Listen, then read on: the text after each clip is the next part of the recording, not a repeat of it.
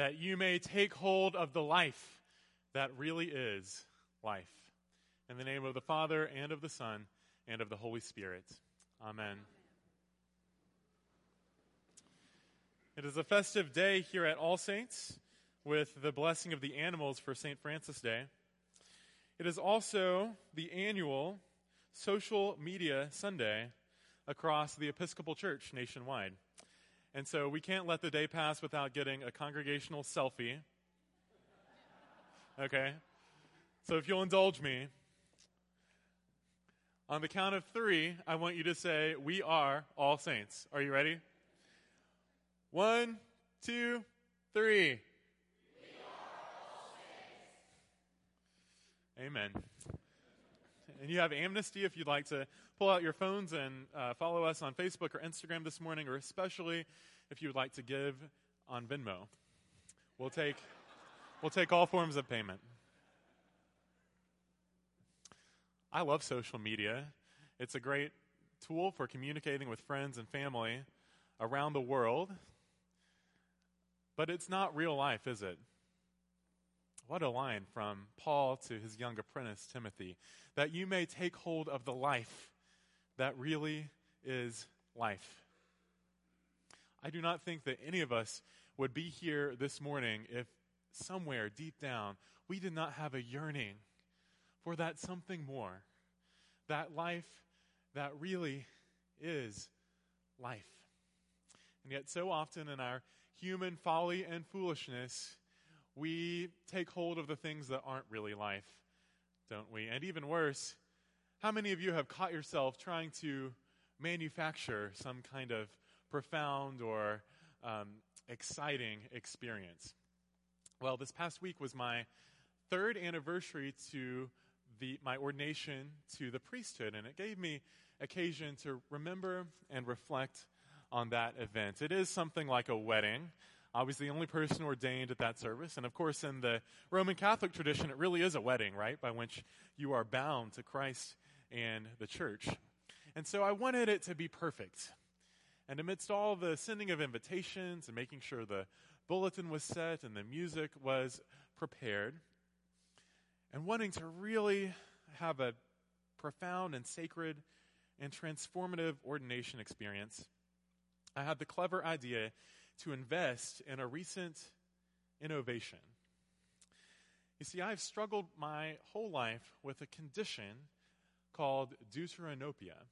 Has anyone heard of it? It's the fancy word for red-green colorblindness. It doesn't mean that I can't see red and green. It doesn't mean that I see in total grayscale. It does mean that I'm disqualified from ever flying an airplane. And it also means that I perceive the relationship between colors a little bit differently than most of you. Well, around this time, I learned of a company called Enchroma that had developed a special pair of glasses that actually corrects colorblindness in people. And I was elated to discover this, and I had just enough time to spend $400 to have these special glasses rush ordered to my house just in time for the ordination. And so the day the package arrived, I was so excited I ran to my apartment. I considered turning on a video camera so that I could go viral with this experience of tears of joy as my life was totally changed. Very good marketers. When you open the package, there's a packet of colored balloons so that you can enhance the sure celebration of the moment. So I took the glasses out. I braced myself. I held my breath. I closed my eyes. I slid on the glasses. And as you may have predicted, it was overwhelmingly underwhelming.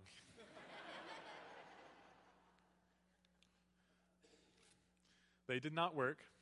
I was glad that I still had time to cash in on my money-back guarantee, and I sent them back to the manufacturer. But you know what? My ordination was still a beautiful occasion in which I experienced God in the full spectrum of color and radiance and glory, not because of my silly glasses, but because of the real love and fellowship that I shared with the saints of God that night. The real stuff. The real stuff. How often in life do we buy our toys? Do we think that the life that's really worth living can be acquired through the externals, right? And yet that was a reminder for me that the real riches of God's grace are internal. Internal mysteries and wonder and joy. Perhaps you've heard the short story by the author who imagines an interview with God. God is asked, "What surprises you most about humanity?" And God responds, "These humans rush to grow up, then long for childhood once more. They spend all this effort, they lose their health to make money, and then they spend all their money to restore their health. They live for the future such that they miss the present. They live as if they will never die, and then they die as if they have never lived." St. Francis was right, wasn't he? It is in giving ourselves away that we receive.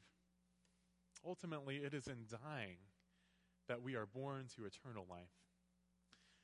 Today in Luke's Gospel, Jesus grapples with the reality of life and death in the parable of the rich man and the poor man, Lazarus, who sits at his gate waiting for the crumbs from his table. And then in the cosmic reversal, Lazarus, who suffered in life, receives the comforts and pleasures of heaven, while the rich man endures the flames. Now, as intellectual and reasonable Episcopalians, we take solace in that we know we don't have to interpret this story as a literal depiction of eternal reward and punishment. And yet, an allegorical interpretation is nearly as chilling, isn't it? In many ways, this parable describes the world that we live in. I am struck by the proximity in this parable of paradise and hell, right next to one another. The rich man can see Lazarus in paradise, and yet he can't touch him. So close, and yet so far away, separated by this chasm that cannot be passed. It is fixed. We know these chasms in our world, don't we? These impassable chasms between the haves and the have-nots, between us and them.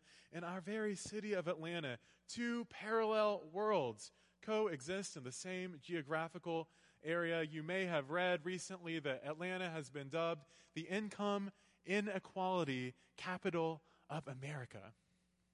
If you are born into poverty in the city of Atlanta, there is only a 4% chance that you will ever escape it, contrasted to the only slightly better 10% chance in the rest of the country. As we extend our sight beyond this city, we see chasms of inequality and suffering at every corner of the world, at our own nation's borders. Increasing numbers of refugees suffer and wait for the crumbs of our abundance as they flee home and country out of danger and out of terror. And then as we look across the globe, still so many ignore the cries of those who predict climate change catastrophe if we do not change our ways soon. In fact, if we do not reduce carbon emissions in coming years, there will be an impassable chasm that is fixed, that cannot be changed, that is irreversible, leading to devastation around the world. Chasms that cannot be passed through. Well, where in the world could the good news be for us this morning? Sometimes the Holy Spirit speaks in unusual ways, and as I've been contemplating this scripture, the words of a modern mystic have been ringing through my ears. A modern mystic named Adele. And her hit 2015 song, Hello from the Other Side. Hello from the other side. I think that's a pretty good paraphrase of Jesus' life and ministry and his call to us. Hello from the other side. Jesus Christ, the one we Christians know as the one who calls to us from the other side of despair, the other side of our fears, the other side of our trauma and disgrace, saying, I know the way up out of the grave.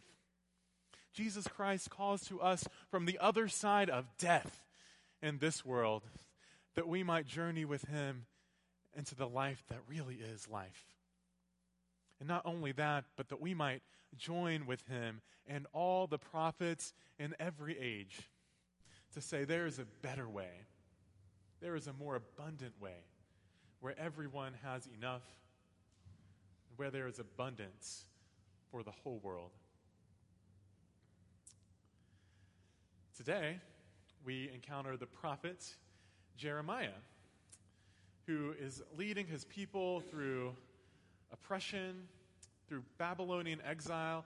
He himself is incarcerated under enemy rule.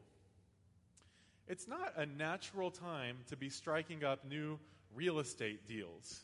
But if you were paying attention, that's exactly what Jeremiah does. In the face of exile, Jeremiah purchases land. After receiving a vision from God when his people will return, and once again their streets and land will be filled with vineyards and marketplaces and homes. A distant future given to him by the God who says, hello from the other side. Hello from a hopeful future. Come. This is not the first or last time that there are significant real estate and property deals in the Bible. You might remember in the prophet Isaiah, he receives a vision of the exiles returning home. And what happens is they found that as they've been gone for hundreds of years, they return home to squatters, people that have taken up residence in their homes and in their places of worship. And so God commends them to establish a house of prayer for all people, where all may live together. You see, the problem back then and now is that as different populations and communities and demographics inhabit properties and migrate and come back, there are these very complex questions around who does the land really belong to. We experience this in cities across America today through gentrification, right? Many people left the cities back in the 40s, 50s, and 60s. And now there is an unprecedented draw to return to city centers. We're seeing this right here in Midtown. This is happening. And there are great benefits. It stimulates the economy. It revives arts. It brings life and energy and vitality back into the city centers. And yet, people who have been living here, people who have been doing businesses here, are often displaced. And so we have these complex questions of who does the land rightfully belong to? As Christians, we believe that all the land belongs to God already. We believe that all the money we could ever give belongs to God already. We inhabit a kingdom that is in this world, but not of this world. And our task is to proclaim that kingdom of peace and mercy and justice in this age and in the age to come. All Saints has an incredible opportunity in coming years to imagine and envision what would it look like to grow and develop this city block for the flourishing of the whole world, for the establishment of God's kingdom here on earth. Can you feel the incredible excitement of that opportunity and the responsibility? God only knows what will emerge after an intentional process of listening and discerning and dreaming and planning with our communities best interests in mind.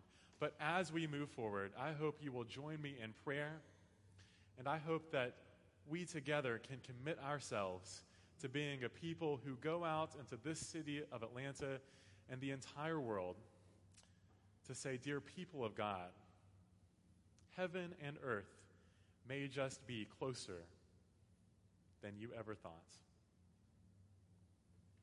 Amen.